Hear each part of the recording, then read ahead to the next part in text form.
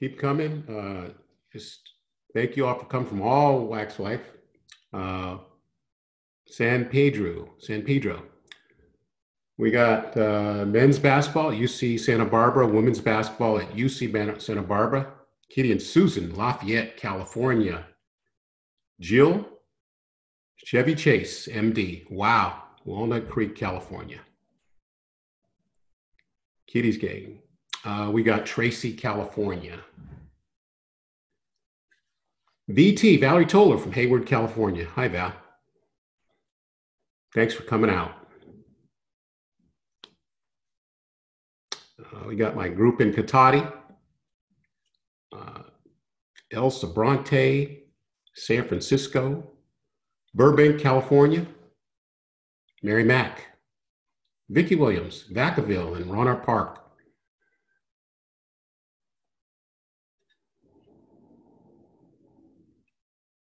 New York City. Welcome, Megan, from such far away. Lafayette, California. Arthur, thank you. You and your huge family.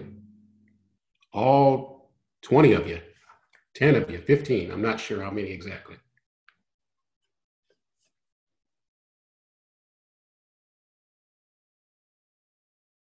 New York City.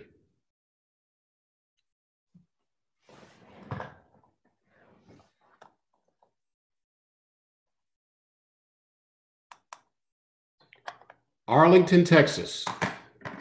Welcome.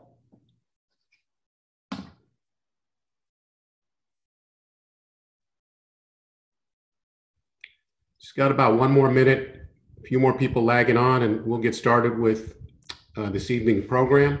Thank you all for joining from all over the place, all over California, all over. Oaktown. Paula Pardini, thank you for the wonderful poem in our weight room from Toni Morrison. This is the time. Thank you, Paula.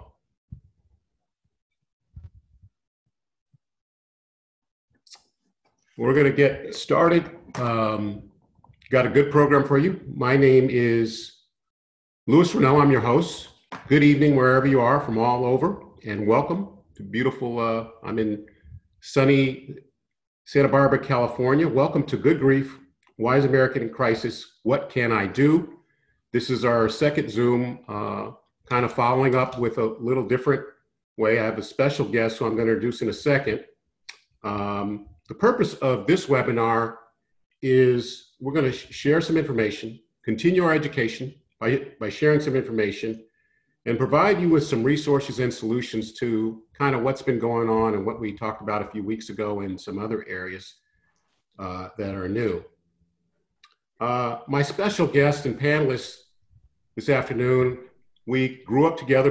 We were both born and raised in San Francisco. Our parents knew each other. Families grew up together. I have not seen Susan in many, many years. I don't know how this one's been. We have a special welcome song for Susan that we're going to play.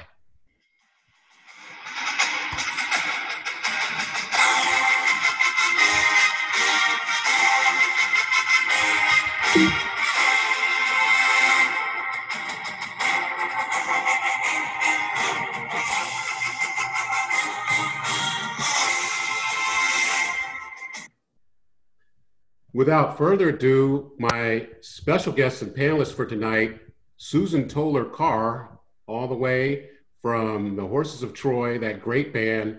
Susan, welcome. Thank you for coming and being our panelist, special guest this evening. Thank you. Can you hear me? Yep. Thank you, Louis. Don't date me. Don't tell me how many years we've known each other. Yeah, you know, I think you're a little older than me, but I know we share San Francisco love for that city. We grew up there. Our parents were best of friends. And we went to St. Emilius together. Mm-hmm. And then I kind of lost track of you after that a little bit, not totally, but where did you go right after St. Emilius? I went to this school. Oh, first I went to high school. I didn't go straight from 8th grade. I know you were smart. I was smart, but I didn't do that. I went to Convent of the Sacred Heart High School in San Francisco. And from there, I went to Los Angeles and went to the University of Southern California, and I never moved back home.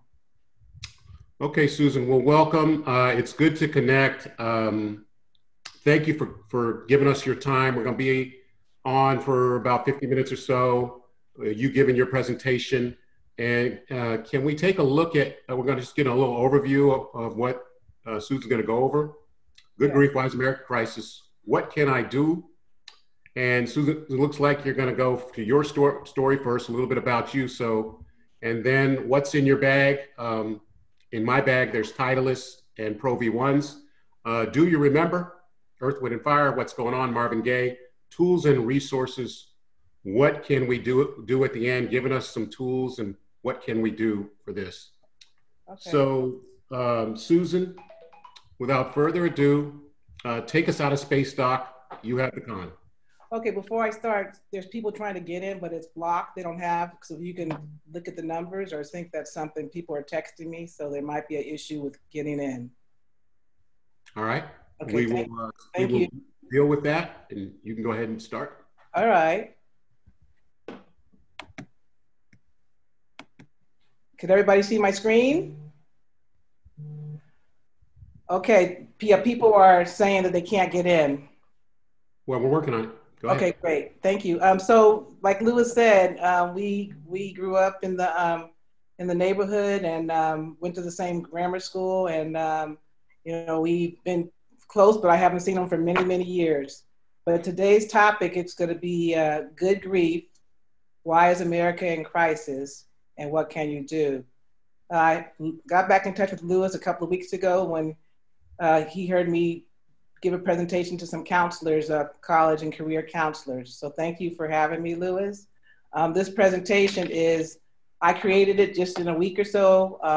All the graphics in there are things that I drew, the cartoon graphics. And we're gonna talk about stuff that's old that you may know already. There would be new information, but I will say that all the information are factual and it's all true information. And there's personal information here as well. I think I like to tell stories, and I think storytelling is what's important. And for me, and that's the way I'm able to share that for you.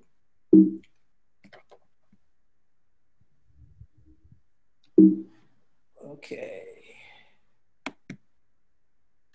Can everybody see? So we're going to talk about what's in your bag, what we carry. Do you remember? What's going on? What can you do? And I'll give you a little bit about my story. So I was, like Louis said, my name is Susan Toler Carr. My maiden name is Toler. Grew up in San Francisco. I attended the University of Southern California. I have a degree in civil engineering and a certificate in business management effectiveness. I'm a registered professional engineer, and that's what the PE after my name stands for. I got a certificate from College and Career Counseling from University of UC San Diego. I'm the co-founder of the Justin Carr Wants World Peace Foundation, certified grief recovery method specialist, and a certified mental health first aid for youth and young adults. And like Louis said, I attended a Catholic school and a predominantly white institution at University of Southern California. I have multi-international family and friends.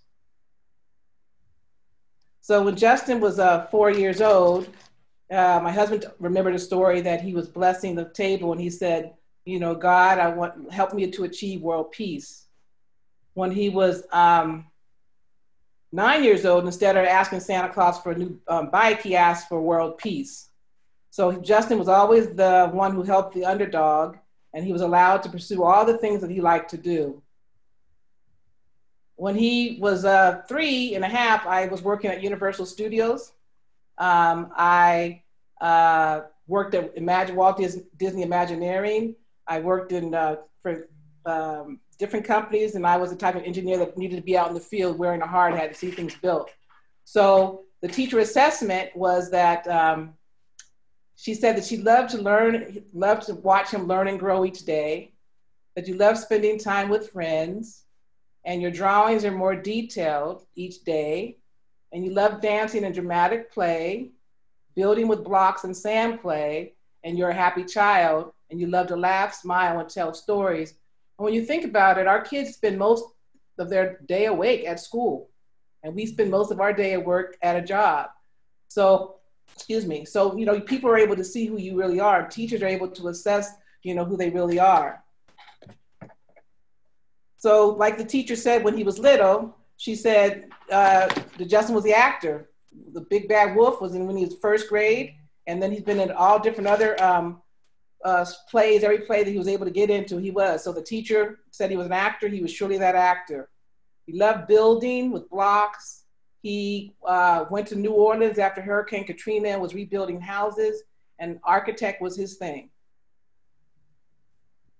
When he was in fourth grade, he came home and he said, "Mom, I have to be Michael Jackson tomorrow."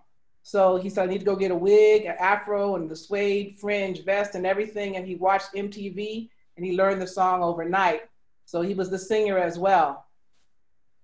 Loved dancing. He loved just moving around. He was a busy little camper, and we allowed him to do everything that he wanted to be. He also loved to draw. So he did the butterfly when he was in 3 years old. And the woman, the bottom right, where the woman's holding the hand, that was in stained glass. And his teacher, Mr. Taro, was pregnant at the time. He came home, he said, "Mom, we did stained glass at school, and I drew Mr. Taro." So he was very creative and out of the box.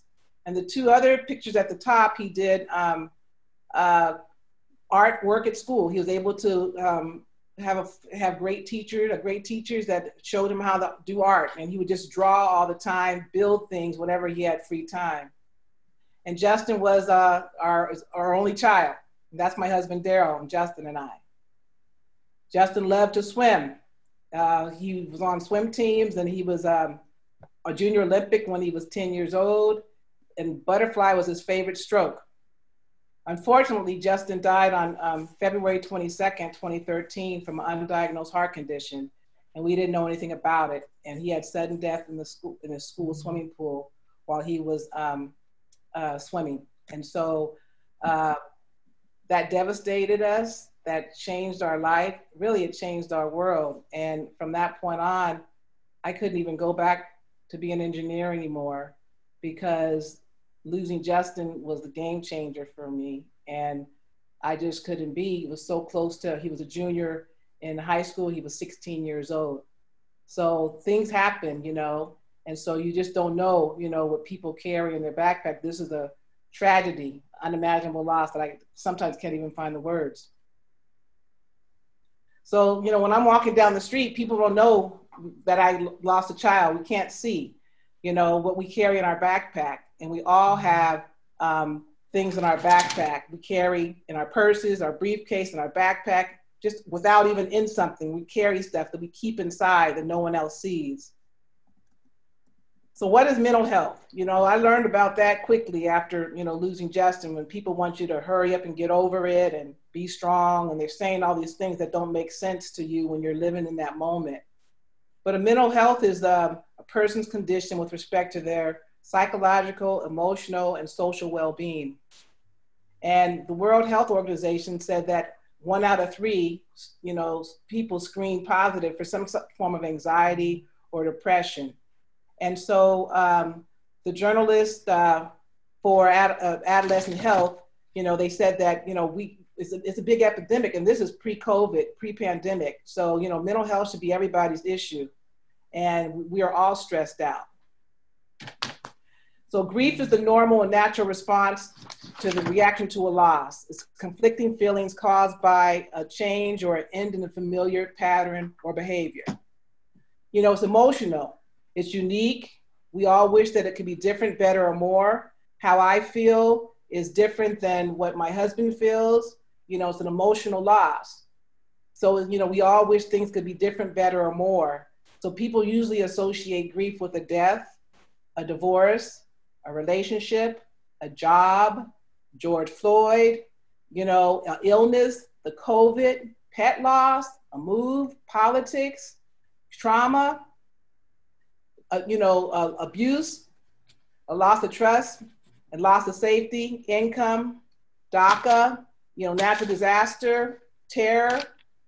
Can't compare, can't compete. So as I said, no one can compare, with someone to another, how you feel. You can't compete. There's no timeline.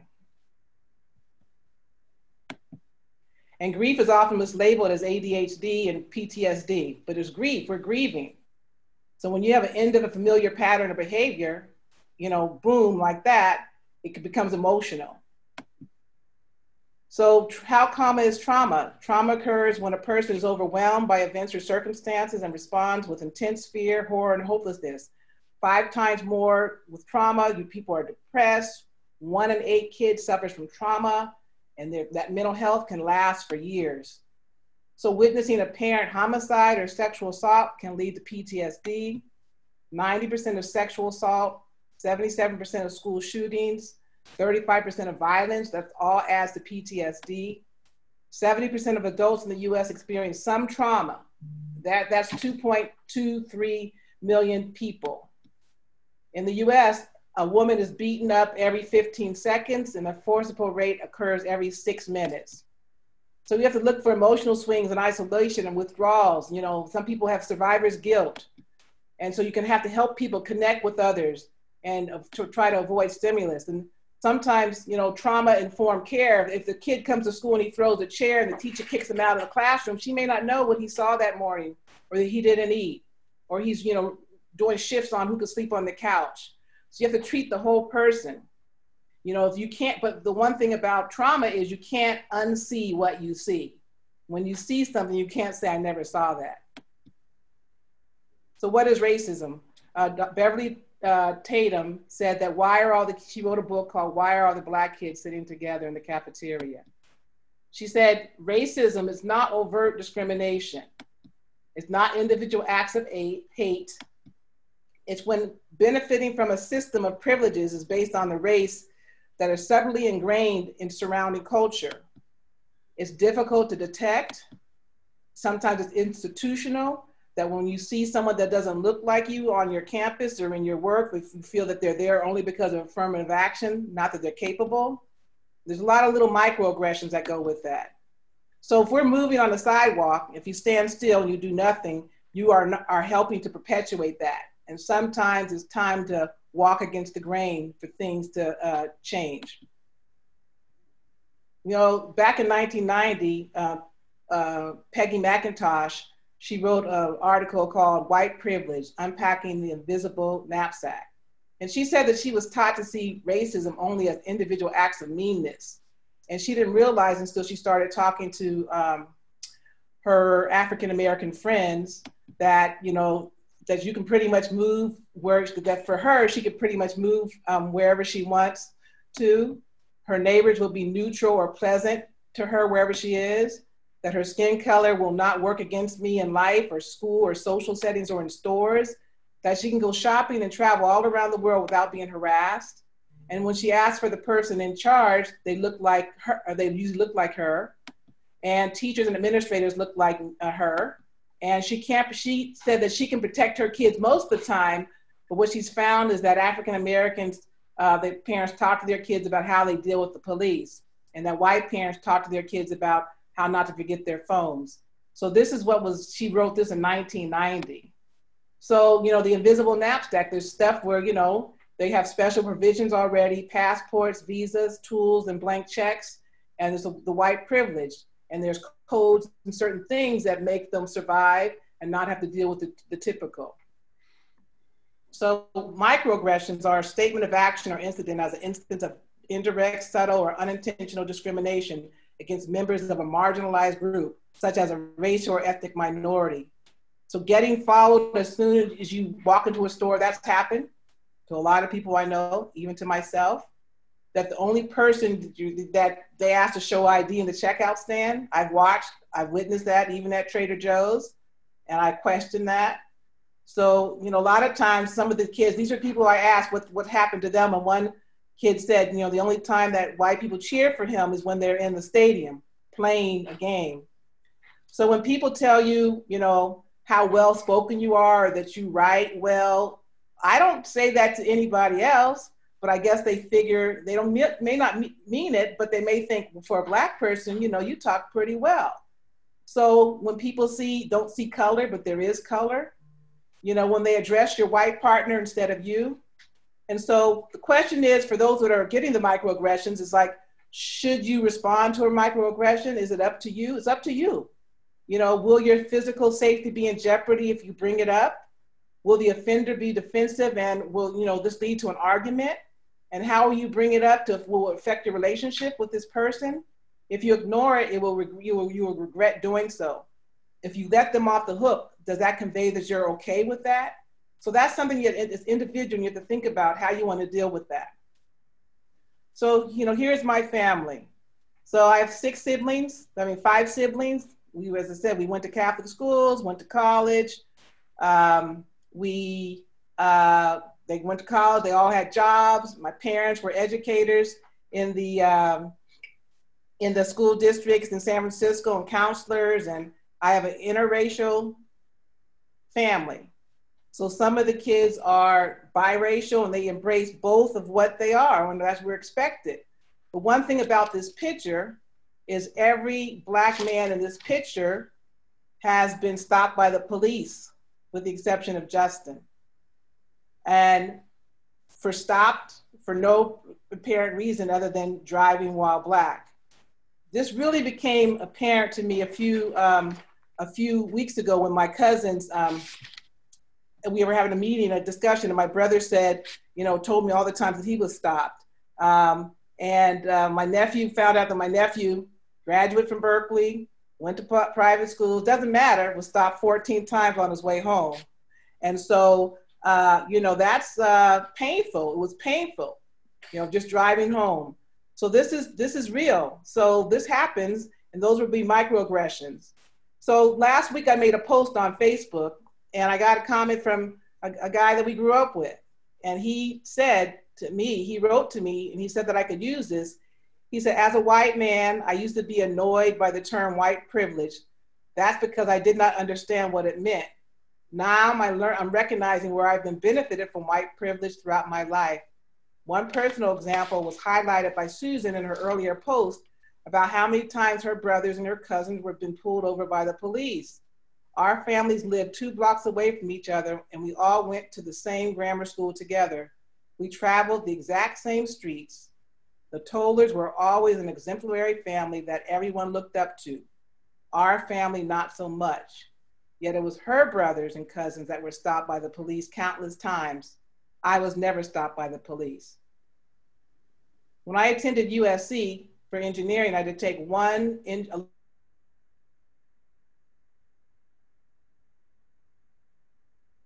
for all the different wires.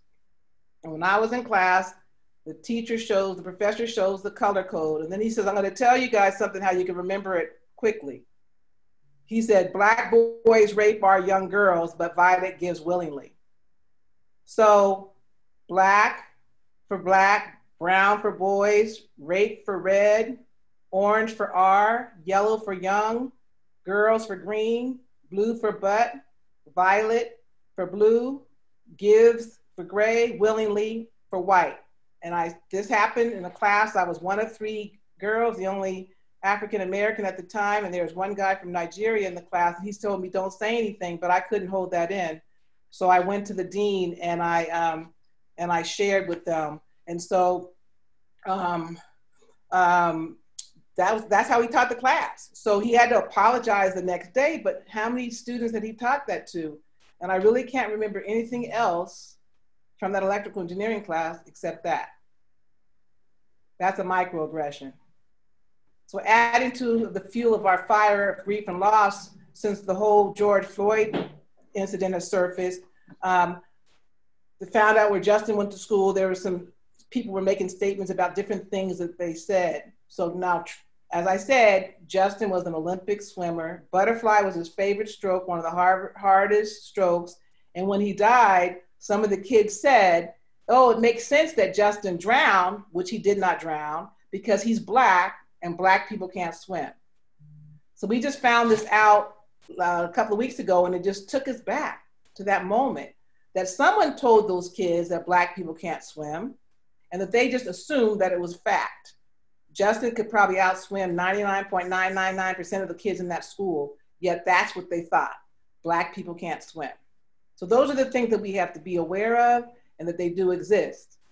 So I'm gonna tell you a little about full disclosure. So my father, as I mentioned, was an educator in San Francisco, and he was also the first professional African-American official for any professional sport when he was selected to be an NFL official in 1964.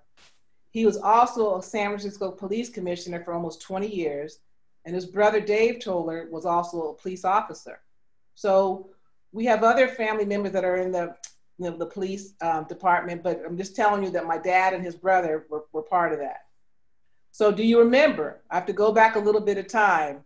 So a brief history of slavery and the origins of American policing. So the slavery and the control of minorities were two of the most formidable historic features in our American society, and that shaped the policing, that there were slave patrols and night watches, which later became, the modeling for police departments, where they were both designed to control the behaviors of minorities. That's how it started.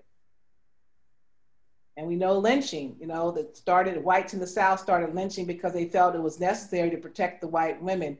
So there's a lot of big cases, the Emmett Till case, where this kid the lady said he touched her in a store, brushed past her, they killed him and they dragged him. And his mom showed his body so they could see what they really did to him. They threw him in the river, they add weights to him. And so there's also the Tulsa, Oklahoma riots that were almost 100 years ago, that a woman said that a kid touched her in the elevator. So that just destroyed thousands of lives. So terror lynchings were horrific. And the problem was that no one ever was made accountable for it. So the public lynchings were big, spectacles. They had, they call in, they hang them, they decapitate, do all kinds of things to the Black people to scare them straight. So it's been around for a long time. So the Jim Crow, where whites are superior to Blacks in all important ways. So Black men couldn't shake a hand with a white male. They could not eat together. They could not, he couldn't light a cigarette for a woman. They are not allowed, the Blacks weren't allowed to show public affection between each other. And so that that's where you had to introduce a white as a Mr. or Mrs. or Miss, but the Blacks were always their first name. And so, and if a Black man rode in a car, or he'd have to ride in the back or the back of a truck, and that white motorist had the right of way in all intersections. And this was years ago, but I know that it's still prevalent down in the South today. So I, was coming up with these titles, and I said, what's going on? And I pulled up to see how long ago Marvin Gaye wrote that song. And it was 50 years ago, and it was inspired by the violence and police brutality in America. 50 years ago, and here we are 50 years later, and we see what's going on in our world. So do you guys know why Colin really took the knee? Because we have to educate ourselves instead of we just assume. He wanted to protest against police brutality of unarmed Black citizens. A white Green Beret told him that was a respectful way to protest. The NFL collectively ostracized him together. They chose the knee on the neck that pressures, stifles, gags, chokes, and silences. They did that for all the other guys that played. There's 75% of the NFL are Black guys. And they probably wanted to join Colin, but they were thinking about their paychecks. So a few weeks ago, when we had the George Floyd incident, there's two different knees. And Dr. Martin Luther King's daughter said, if you're unbothered or mildly bothered by the first knee, but outraged by the second, then in my father's words, you're more devoted to order than to justice, and more passionate about the anthem that supposedly symbolizes freedom than you are about a Black man's freedom to live.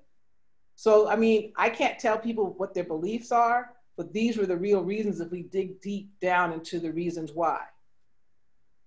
And as of today, with so many little incidences getting captured on video, the sarcastic girl named Karen has come about. And so just so you know, Karen is a mocking slang term, a meme that's used for an entitled, obnoxious, racist white woman who uses her privilege to demand her own way at the expense of others, whether it's rude or polite racism. So we know about Amy in Central Park. She was rude, and she had confidence, complete confidence in the police that she knows. And she said it and she showed it. The woman on the right, Lisa Alexander from San Francisco, stopped a Filipino man while he was writing in chalk on his own property that Black Lives Matter. So she has her hand on her chest because she was polite when she told him he didn't live there. So these are the kind of things that are going on. There's been other people that call when you're barbecuing, call the cops when you're selling lemonade, calling when you're singing, smoking a cigarette in your car. And this is kind of nonsense. So this only perpetuates hate and fear. So as I said, modern day public lynching. That's where we're at right now with the George Floyd. And we all saw it. We heard the 20 commands that he was trying to say. I can't breathe, my body hurts, help me, mama, I can't breathe, I can't breathe. He's trying all these things. It's horrifying that we saw that and how callous that police officer was kneeling on him with his hands in his pocket.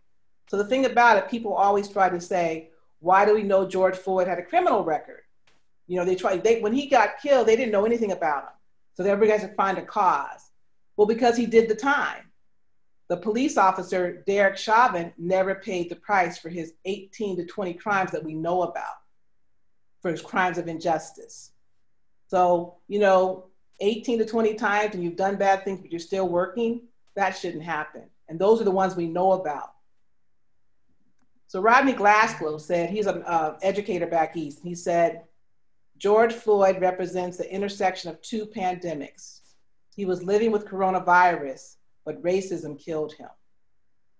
George Floyd represents the intersection of two pandemics. He was living with racism, but the virus killed him. I want to show you a video it's 6 minutes long, but it's worth to give a description of what's going on. So bear with me 1 second, because this is about the COVID, and I think it's very important. And when I saw it, I said, this gave me more insight on what's really going on.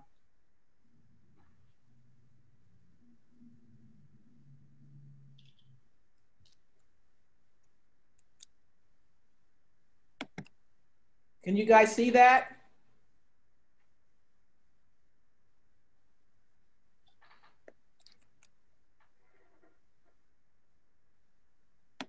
Governor John Bel Edwards made a stunning announcement.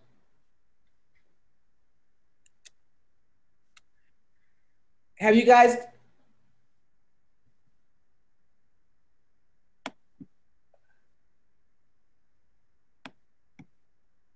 Okay, hold on 1 second.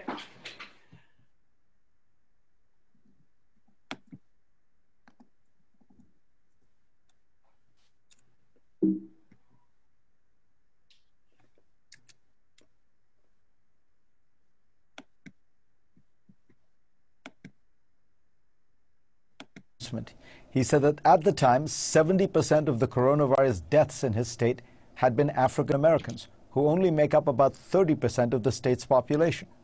Today's nationwide numbers show great disproportionality. African Americans account for 23% of all COVID deaths in the United States, even though they make up just 13% of the population. That means their death rate is almost double what it might be. The question is why? My next guest, David Williams, has the answers. He is a professor of public health at Harvard. Welcome, David. So explain simply, what is it that is producing this disproportionate death rate for African Americans? Thank you. A great question, and it's good to be here with you today.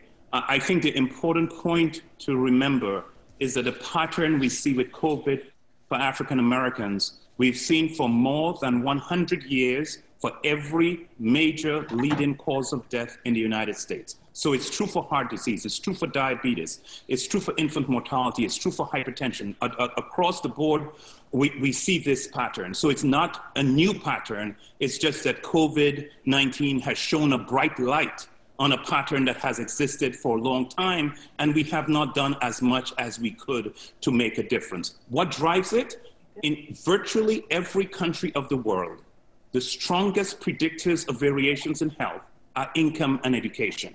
African Americans have markedly lower levels of income than whites. The latest data from the Census Bureau shows for every dollar of household income white households receive, Black households receive 59 cents, Latino households 72 cents. Importantly, the black-white gap in income today, that's 2018 data, is identical to the black-white gap in income in 1978. You heard me correct, I didn't misspeak. I said 1978, the peak year of the gains from the civil rights policies and the anti-poverty policies of the 60s and 70s.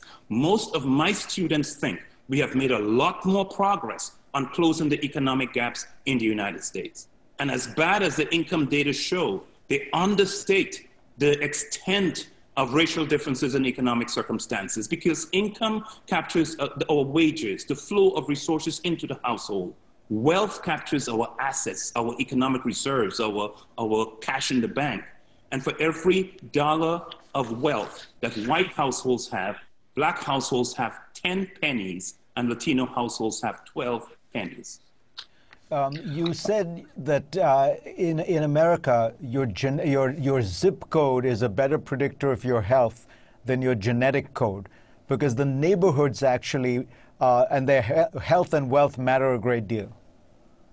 That's correct. I'm not the only one who says that. Most public health experts in the U.S. today say that. Why do we say that? Because where you live in these United States, for most people, determines where you go to school, determines the quality of education, determines your preparation for higher education, determines your access to good jobs later in life. Where you live determines the quality of neighborhood and housing conditions, determines the extent of exposure to physical, chemical, toxic substances, determines the quality of city services, determines whether it's easy to exercise in your neighborhood and whether you have access to places where you can get fresh fruits and vegetables. So most of the factors that drive health are powerfully patterned by place. In many metropolitan areas in the United States, there's as much as a 20 to 25-year gap in life expectancy from one neighborhood to another that's just a few miles away.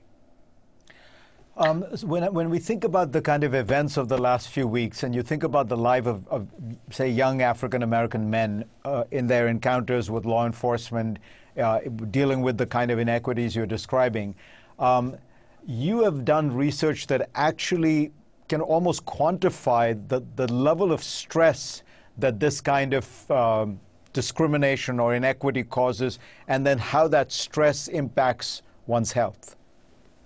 That's correct. And I'll talk about three kinds of work that I have done.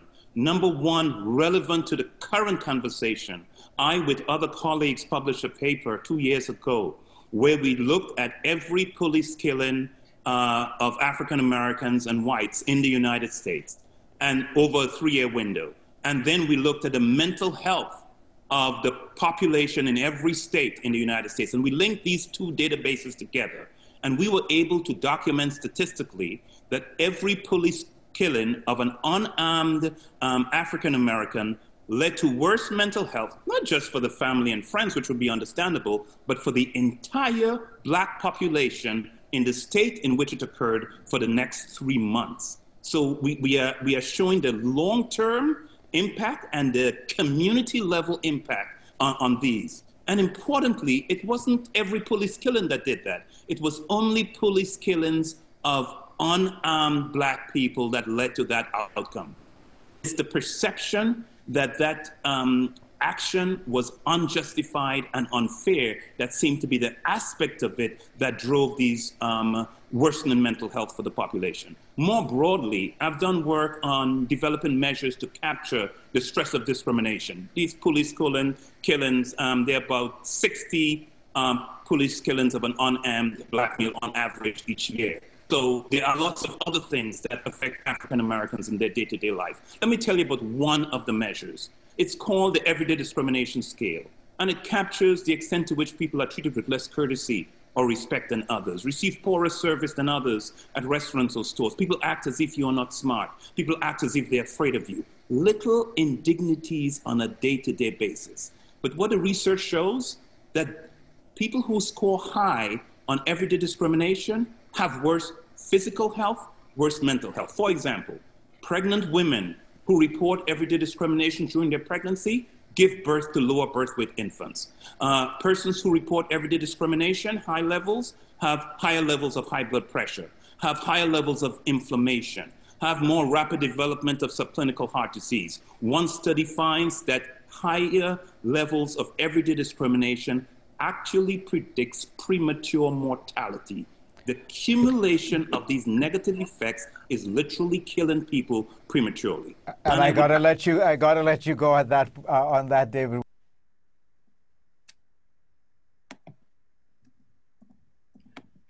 Okay, so like he said, for every dollar earned, Black and brown people can earn less. For every dollar saved, they can earn 10 pennies to 12 pennies.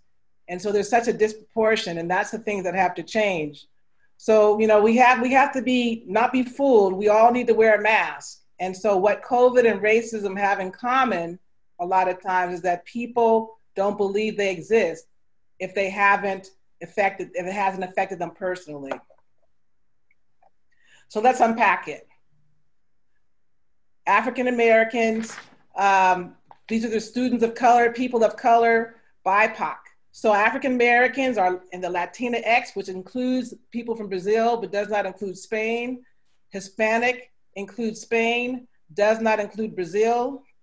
Native American Indian, Asian Pacific Islanders, Far East, Southeast Asian, South Asia, Middle Eastern, African, non-African. So BIPOC is a new term. I don't know how new it is, but it means Black, Indigenous, and people of color. And it stands for the people of color with the emphasis on those pain caused to them. And so due to the colorism or colonization.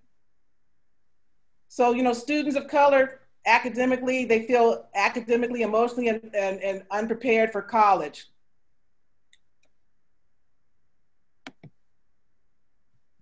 Hold on one sec. Sorry about this. Can you see my screen?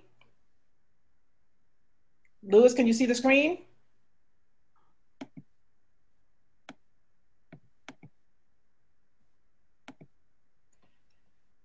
Okay, students of color feel less academically and emotionally prepared for college. Mental health, like I mentioned earlier, is a psychological, emotional, and social well-being. 51% of Black college students feel overwhelmed most of the time compared to 40% of white students. Black students are less likely to seek help compared to white students. Students of color don't seek help overall collectively, and they're less likely to succumb to drug or alcohol abuse. This is pre-COVID and George Floyd. We just don't know what kind of students we're going to get when school starts back up. So we have to all be mindful about that. So students of color carry extra weight. As I mentioned, historical stereotypes, microaggressions, no money, limited education. They feel hopeless, excluded, racial violence, injustices, the stigma. So those are all piled in their backpack. And then they have to learn and study and pass the test. There's also untold hardships in the backpack where you got loaded down with bricks already. You could be low income, first generation, international student, a vet, military family, foster homeless, LGBTQT, and some people who have suffered with grief and loss, disabled or bullied, student athlete, kids that have IEP and 504 plans and that are gifted, those that feel disenfranchised. Adverse child experience. Those are bad things that kids see when they're younger, and it does not stop there. I mean, it carries on to an adulthood. You just can't say, boom, I'm now 15, so I'm going to forget about everything that happened to me. We all have stuff. So when students go to a classroom, they want to see someone that kind of looks like them, but that's not really the case when you look at the percentage of minority teachers in public schools. So there's 7% of Blacks, 8% Hispanic, 2% Asian, and 0.5% for American Indian. So there's so many obstacles that these kids are getting just to get over. It's based on race, gender, and class. So a lot of times they're just trying to put the effort on getting to the finish line, and you overlook those struggles. So the difference between white and Black girls in K through 12, okay? That they're 6 times more likely than white girls to be suspended for the same offense, 3 times more likely to get school suspensions, 3 times more likely to be restrained, 2 times more likely to receive corporal punishment, 4 times more likely to be arrested, and 3 times more likely to be referred to law enforcement. So I drew these images, you know, when I thought about the unseen queen. So how could the Black girl see herself when all she sees is just despair? She needs to have that confidence, and there's no reason why our kids can't have the same. The prison to pipeline. So you get kicked out of the classroom, get kicked out of the school, you do soft crimes, you go to juvie, then you go to jail, you can't find a job, and you just get pushed out. There's a good documentary called Push Out, and it's real live students that got pushed out of school. And they had so many things that they were carrying in their backpack. And I think we need to really look at that, what these kids have. And we need to provide more money for those services to keep them in school and keep them educated and keep them having faith in themselves. And I've even read stories where kids aged 3 to 5 were suspended from school. That needs to stop. So the tale of two cities. So we all know about Michael Brown in Ferguson, Missouri. But all we saw on TV were all the riots and all the looting and everything destructive as his body lay in the street. But I did a little bit more research, and it turns out that the school that Michael Brown graduated from was the most segregated school in Missouri. And it ranks last in the overall academic performance. It scored 10 points out of 140 points for assessment for 15 years. So the whole time Michael Brown was in school, the school wasn't serving him 10 points that they use as a gauge for how good your school is. Only 50% of the males graduate, and only 1 out of 4 go to a 4-year college. Everybody says he was going to college. Well, the college he was going to is a troubled for-profit trade school that they target underserved vulnerabilities. So it's like, you're not gonna get a job, you're not gonna have a career, come here, we'll train you to be whatever, and you gotta pay us a whole bunch of money. So that whole Ferguson town, it was known for unemployed, underpaid, unsatisfied, unskilled, unsupported, unmotivated, unhappy, and undeserved. So, 5 miles away from Normandy, that's where the grand jury did not indict the police officer, Darren Wilson, who shot him. And it's in the Clayton Public School District. They're predominantly white, there's no poverty. The top 10%, they're ranked the top 10% in the state of Missouri. 96% graduate and 84% go to a 4-year college. You're talking 5 miles away, and there's such a distinct difference. So we have to pay close attention to what we owe our kids. So we all have that identity where your circle of safety usually is people that look like you. The white identity, it's normal to go, you play, you work, and you live by people who kind of look like you in most cases, and you don't think much about it because you're in your comfort zone. And so when you're in mixed spaces, you're aware, and you notice the advantages and benefits that you have. So for African-American students, this historical stereotypes are you're dumb, you're lazy, you're scary, you're violent, and as truth be known, the darker the skin is more threatening. So there's microaggressions that we talked about. They're the token, the pioneer. So they have to work a lot just to get along, and they're marginalized. And when they're doing just what they tell you to do, until you get more points, that's become a threat, then things happen. And so the cumulative effects of the physical and psychological fatigue and trauma, that has drained someone. So there's a new phrase that was been around for a few years about John Henryism. There's a folklore about John Henry, and he was a slave who was so strong that he so wanted to work so hard that he worked himself to death. And so they're coining that phrase for our students. They want to work so hard that they're sacrificing their own physical and mental health.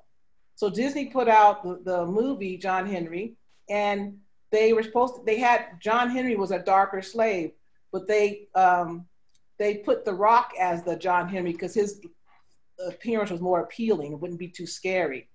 So there was an I Too Am Harvard campaign where the student from Harvard, they wrote what people said to them while on the campus of the #1 college in the university in the United States. And the top picture, the guy says, someone said to him, "Did you just submit your picture to get in here?" As if he wasn't qualified. The middle picture was a woman. She said, "Just because I have an opinion doesn't mean I'm an angry Black woman." The bottom picture, the girl said, someone said to her, "You guys run really fast because you're always running from the police."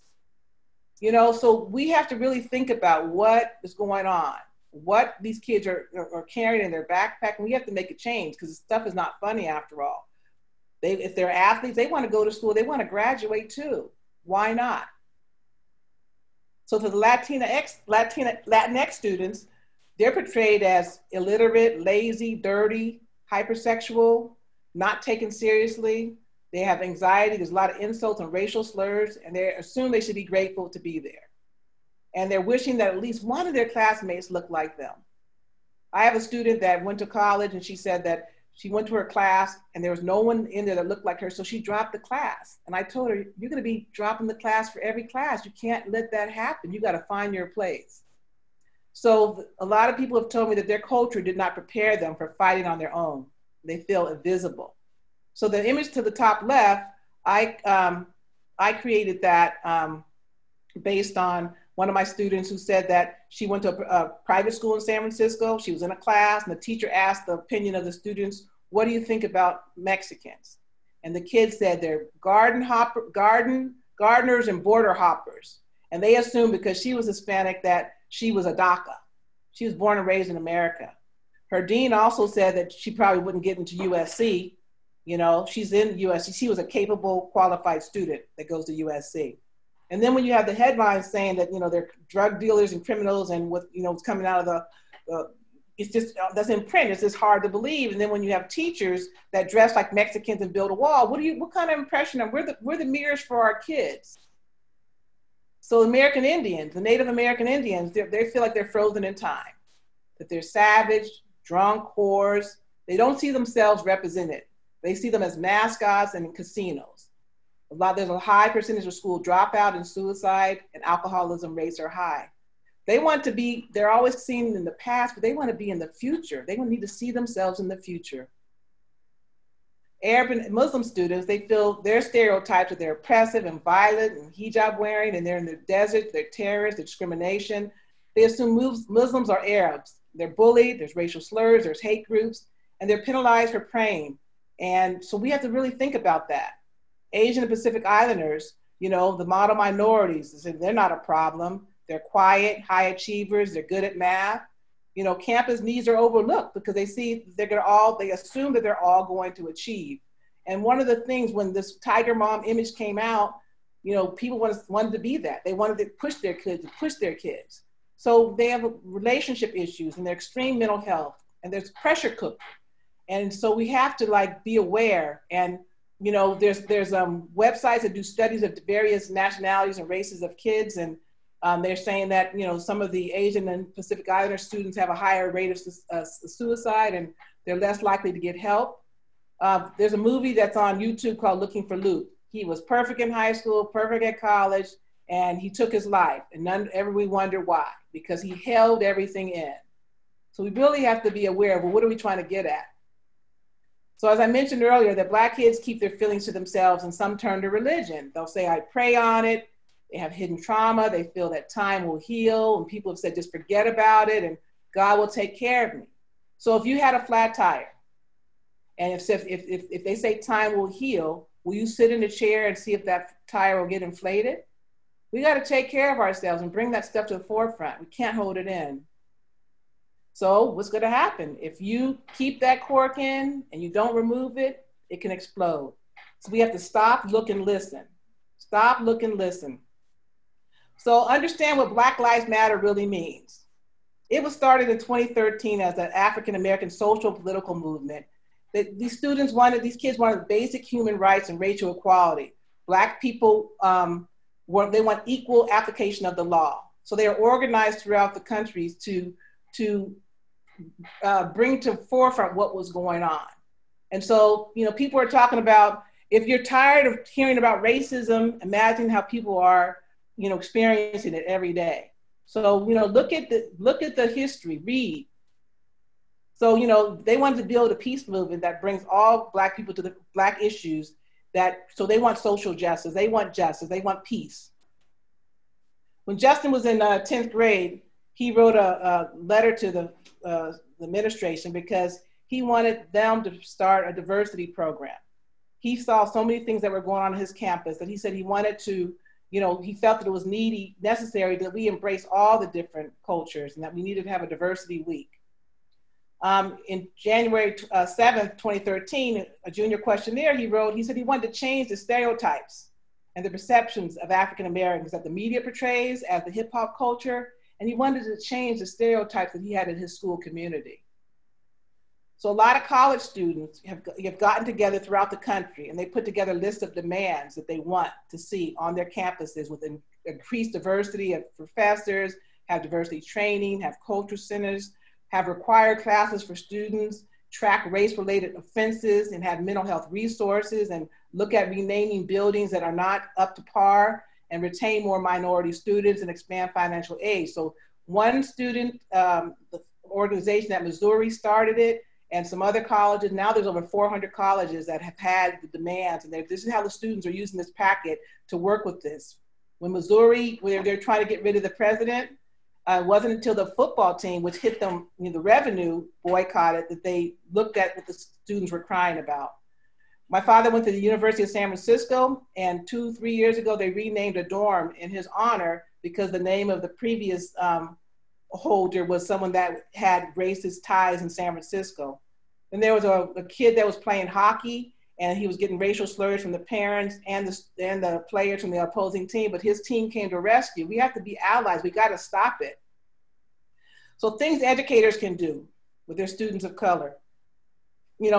View a student's failure as a problem with the institution, not the student, and encourage students to study together and support each other. Chinese students work together in groups, Black students work alone. Make the success of all the BIPOC students a campus-wide priority. We can't isolate them and have them in small offices. We have to change the faculty mindset so they have high expectations of success. From a robust, aggressive core of counselors. You can't solve a problem without talking about it, and don't pretend they don't exist. And they need spaces of affirmation as well. For supporting Black students, don't stereotype. Give them equal opportunity, have some empathy. You have to get down to their level, find out what's going on with them. We're brilliant and creative, and we have dreams too. And pursuing higher education should not make us sick. Family's important to us, listen to our stories. For Latinx students, the gender inclusive, don't stereotype. They are a racially diverse group and get to know them. And family matters, listen to them and their stories, and provide programs that will merge them into the academic programs. For Native American students, strong culture and family. Once again, we can't stereotype. They rely on the wisdom of their elders. Listen to them, tell their stories. There's a high rate of suicide and alcoholism, so check in on them about issues with their family and what's going on. For Asian students, understand their culture that discourages empathy. They're raised to be ignorant of expectations and adapting to competition. It's okay to be emotional. Show them how to communicate. Don't stereotype. Americans talk about themselves, and Chinese students tell you who they are. You have to listen to their stories as well and have some empathy. What can you do? Did you know that we are tired of talking about something we didn't create? This past month or so has been exhausting for every Black person that I know. And there's many a days that we just can't even get out of bed. There's many a days we can't breathe. Every time I hear of a story, it takes the life out of me. You look at those families that are lost, regardless of what the past history was of that person, everybody deserves a fair chance. And we know that we have to do the work in our own communities ourselves. But we want the same thing for our children. We want to have a shared success in all aspects of our life. We want equal justice. So we have to learn to be anti-racist and work against policy. And as I mentioned before, with that flat tire, passing the time won't heal. So are you willing to get new glasses? When you see these kids in groups, are you going to get scared? The way the teachers look at them, they feel that they're no good, so they don't pass them. They don't protect them. They don't teach them. So we have to look at changing our lenses and see what our racial lens is. So my dad said that children learn most of their first character lessons at home. So remember that. We're the mirrors for our kids. Accept the fact that there are different strokes for different folks. So headlines, the media needs to be held accountable for higher standards. These headlines, the one to the left, they describe the Santa Barbara shooting suspect as a soft-spoken, polite, a gentleman, the ex-principal said. But a Black victim, Ohio man, was carrying a pump-air rifle, not a toy, when the cops killed him. Another white suspect, straight-A student, plots to bomb a high school. The Black victim is a shooting victim, had the run-in with the law. The bottom left, that's Brock Turner, Stanford swimmer, who was charged and convicted of raping a girl. He got 6 months. The judge wanted to let him go because he didn't want to ruin his life, and he got let go after 3 months.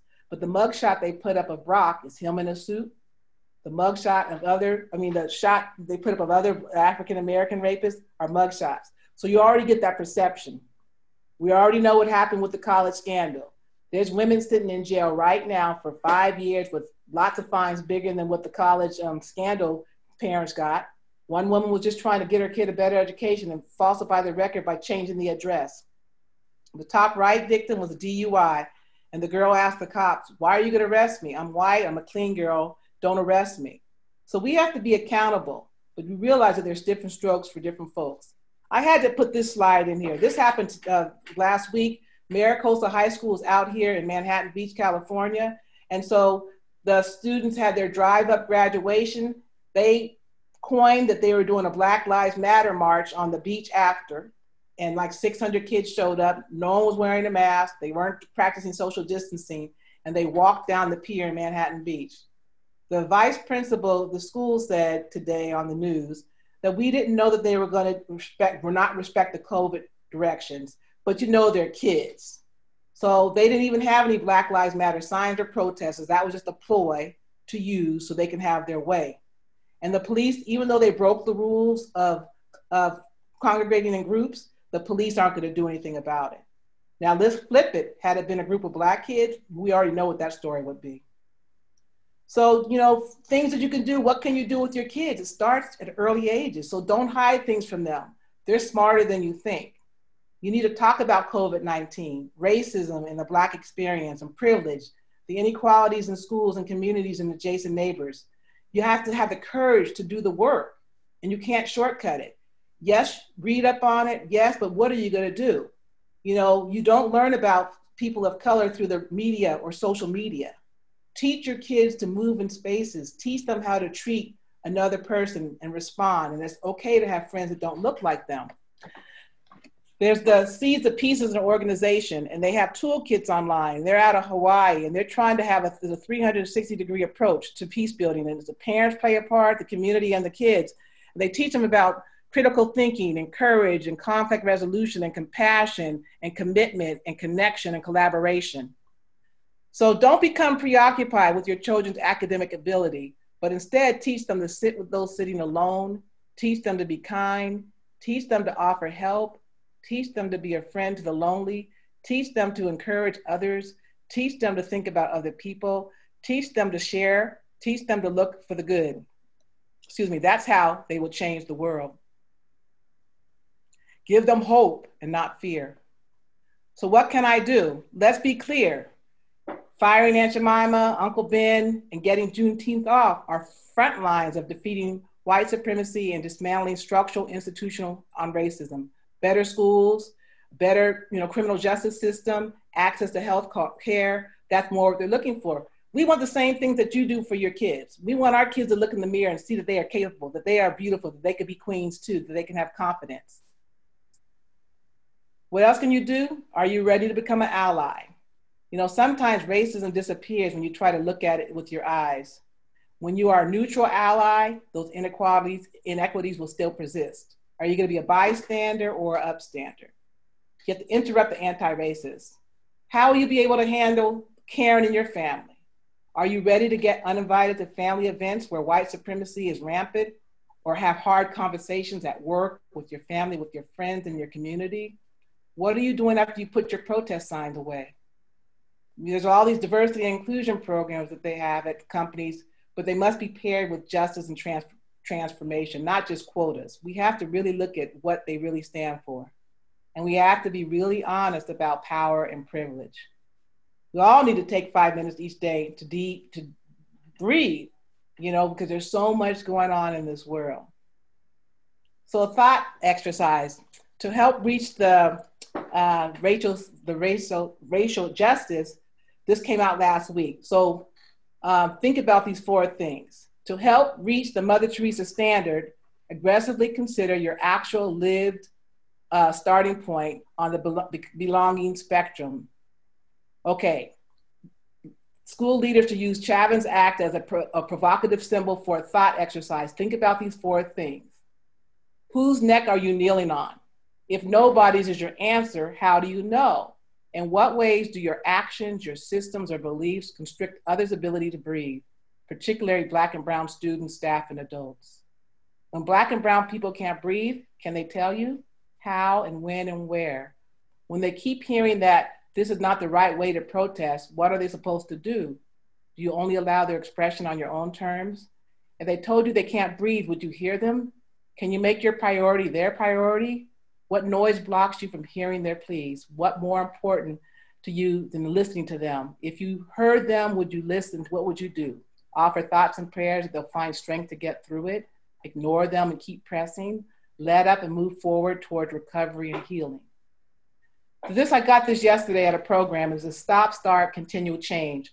This is your own personal objective to achieve the goals, the actions that you need to stop, start, continue, or change, and what and why. So what you want to think about this, if you're wondering what can you do, what actions are you going to stop, start, continue, or change?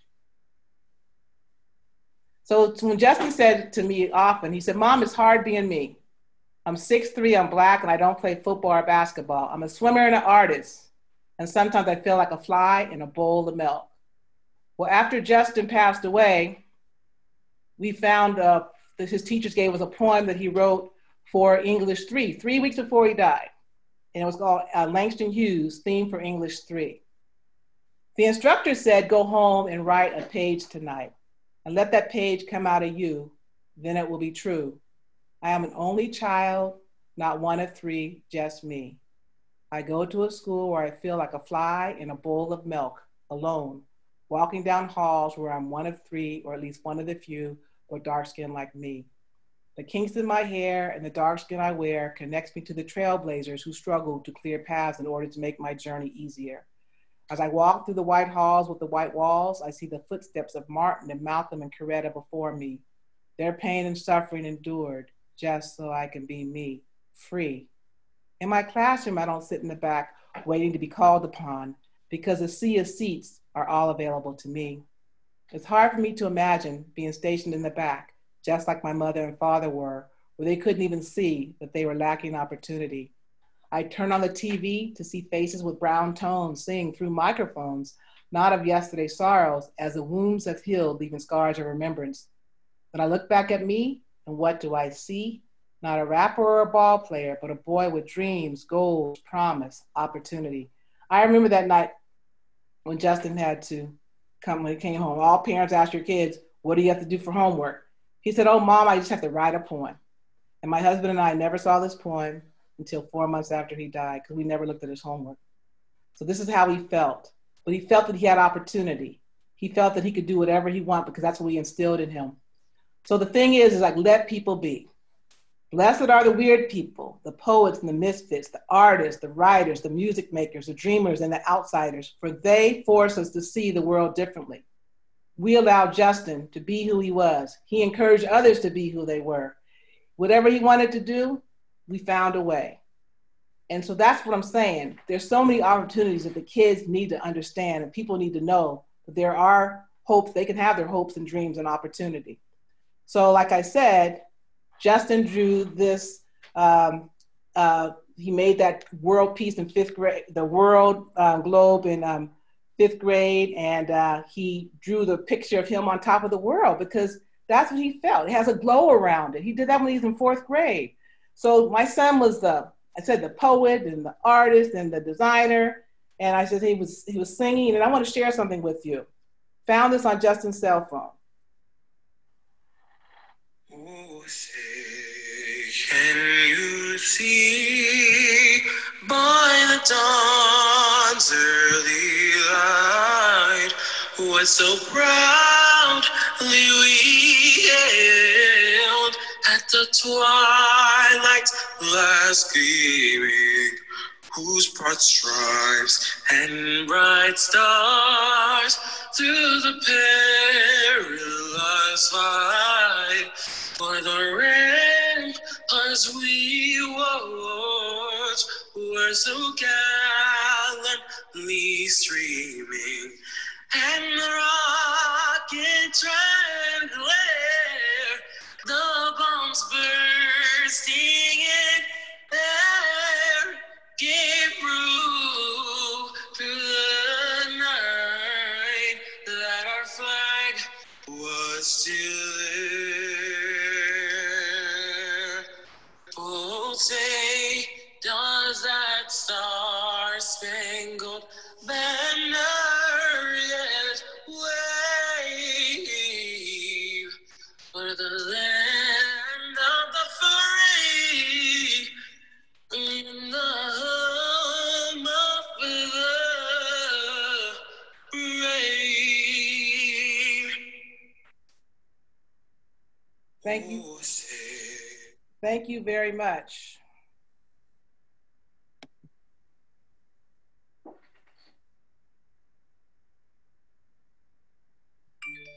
Can't hear you, Louis.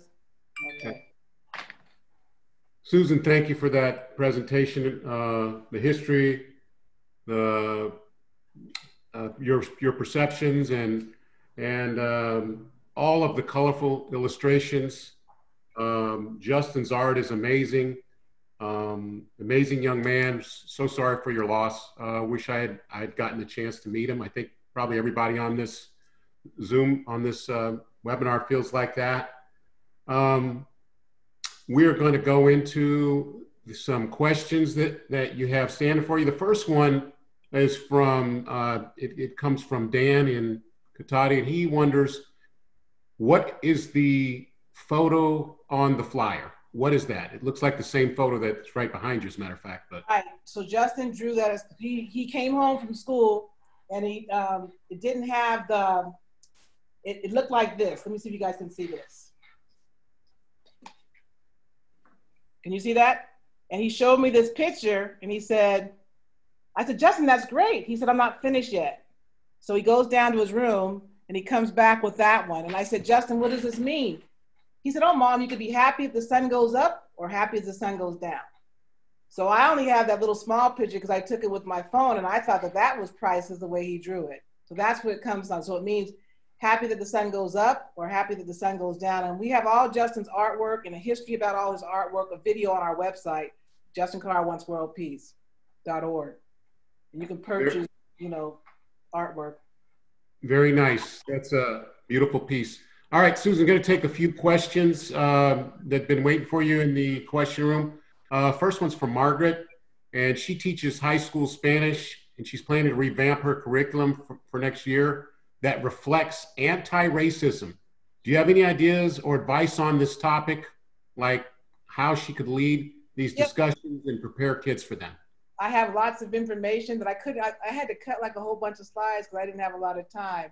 But if you send an email to me, I will forward that. If anybody wants information, there's toolkits that we have that are already planned out. So things that will help to explain to kids what that means and how they could do better and be better. Even some of the situations that I already talked about, switching up kids from their peer groups, making them study and learn with people they wouldn't normally talk to, have them draw through art, like what do they see, who are good and who are bad. So I have some toolkits that we can email out, and I'll actually give to Louis, or we can figure out how to get that. But there's different ways. It's too much to go through in this time frame, but we will be able to provide you support.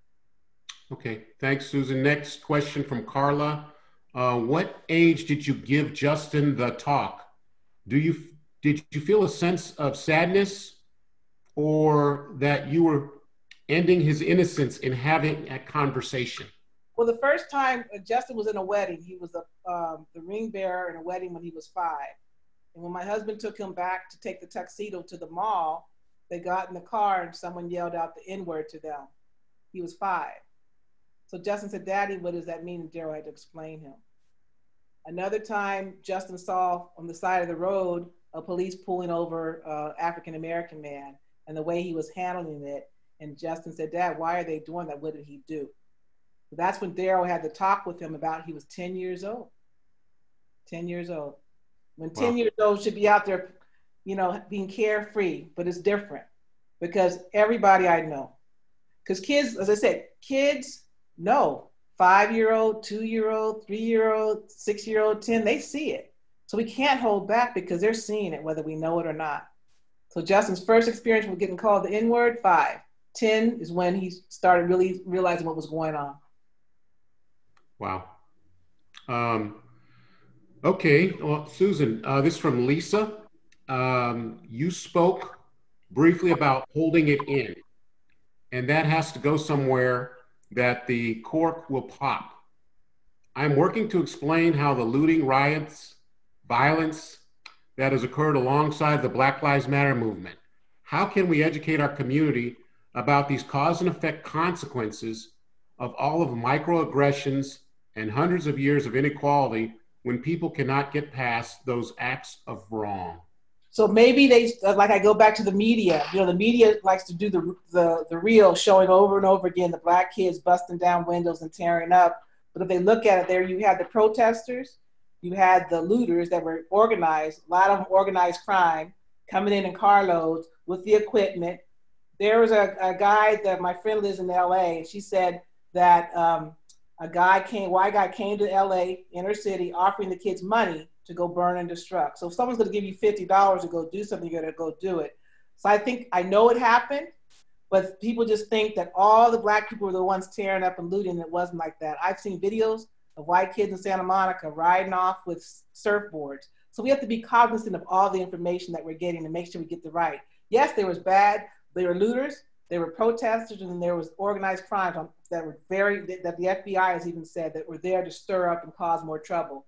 So I think, you know, so we have to get past that, because when you're looking at someone's lives, how many people, you see what happened? People burst. To watch George Floyd for 8 minutes and 46 seconds, get his knee on his neck, lose the life out of him. And some people were like, well, he deserved it, he was a criminal. No one deserves that treatment.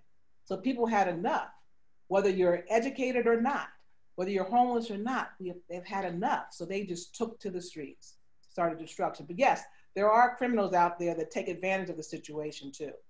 So just be aware, read factual information, and if you're gonna look at one video, you need to look at all of them.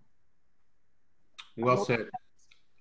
Susan, this is about the whole term of Karens with a K. Why is that Karens, in quotation marks, do not recognize they are a Karens, even when they are called out, even though they know the term and what it means, they cannot recognize it in themselves? So what is the whole thing of Karens? You know, because you have blinders on. No matter what, someone could tell you that today is Wednesday. They'll go, no, it's Thursday. It's Thursday. It's Thursday. So that's the problem. I had a situation this week where I posted about a pastor, a Catholic pastor up in the Bay Area who was Irish, and he's a pastor of a predominantly black church. And he was upset because he wanted to do Black Lives Matter marching, because he also knew the inside of how the black Catholics are treated. So he got a call from the Pope, the bishop, and the bishop said, you need to go on sabbatical. And he lost it. So I post that because I'm like, good, the priest found his voice. Well, I posted it, and people turned it around. They try to flip back stuff about abortions and what black kids do had nothing to do with the situation. So, you know, Amy Cooper knew exactly what she was doing. I mean, the dramatic act of he's next to me and he was 20 feet from her. They know what they're doing. They're entitled, you know. So it's unfortunate because they've been taught that they have more power than anybody else, and they control the situation, you know. And that's part of the privilege. They can't see it. You know, they can say I have a good best friend. My best friend's black, you know, but do you really know who that person is? You know, so they're always trying to change, deflect, change the topic. Very nice. Susan, this is from Kit Lafayette. Hi, Kit, and your 10 children. Well, they're probably grown by now. I recently read a valuable book, White Fragility. My kids are looking for other valuable books and documentaries to further their education of systemic racism. Any recommendations? Well, take a look at the book that I mentioned in the thing, Why Are All the Black Kids Sitting at the Table Together in the Cafeteria? There's Black Rage that was written in the 60s by a guy, Price Cobbs, a psychologist in San Francisco in the 70s. The stuff he was writing about was back then. I have a whole list, and if you message me through the website or on Facebook, then I can send it to you. I mean, it's like 3 pages long of good reads for your kids, for your younger kids, and for adults to understand. Okay. Trying to look and see. Many people want the presentation, want the presentation. A lot of thank yous to you, Susan, oh, wow. Long list of thank yous, Susan, for putting this presentation on for us. If there are no different types of questions, I think that's it for the questions, Susan. Well, I think what we're going to do, Louis, if it says there's a lot of people who couldn't get in, so maybe we could do this again. You can put some, send it out maybe in a week or so. We might be able to. Yeah.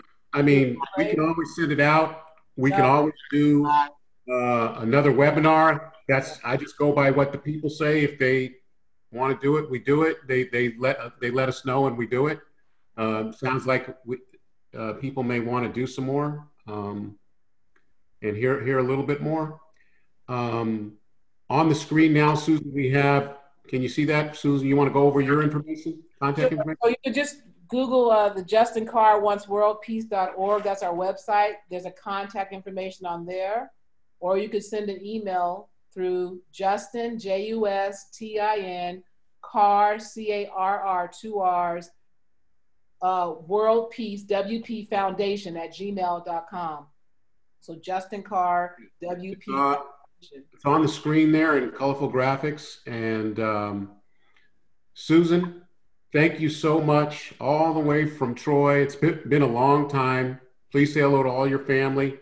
Thank you to all of you who attended, and hopefully you got some good information about what you can do, a little bit of history, a little bit of perspective on what you can do. My final word, Susan, you have any final words before I give the final word? Let's see. No, I think that we have to, we want the same privileges everybody does. It doesn't matter how your education or anything you have, and that we have to be open to hear and respond. And, as I said, it's really important that you're not going to change in a day or a week, and throwing money at organizations and, like I said, the holidays and all that stuff, that's just like this much of it. But we too, as an African-American community, have our work to do as well. We don't get unscathed through this. We have to look at ourselves and make changes as well. So it's important, so that we have open eyes and ears of what's going on, and you have your own unique way of how you want to deal with it. And that's important, to be open, get your right source, and just be open-minded and just change the ways. Like I said, what are you going to change? What are you going to stop? Those are the important things, and give everybody a chance. Thank you, Susan. Well said. Just a few remarks. Again, thanks everybody for coming out. We will continue to do these types of webinars so long as they're valuable. We had well over 200 try to get in here today, and we will fix that and be able to accommodate whoever after today. My thoughts are why I'm so passionate about social services, particularly for youth, to get youth off the streets and see beauty and do all the things. When Susan mentioned the teach your kids part of it, that's why we have places like Caritas Creek and camp and summer camps and just different ways besides the classroom and besides the home that help it enforce those values that make us all safe. Lastly, as far as the police is concerned, community policing is a community effort. We need great police officers, and we need the community support to support police officers. and help them know what's going on in our communities. Thank you all. In the words of Russell Simmons, thank you very much. God bless and good night.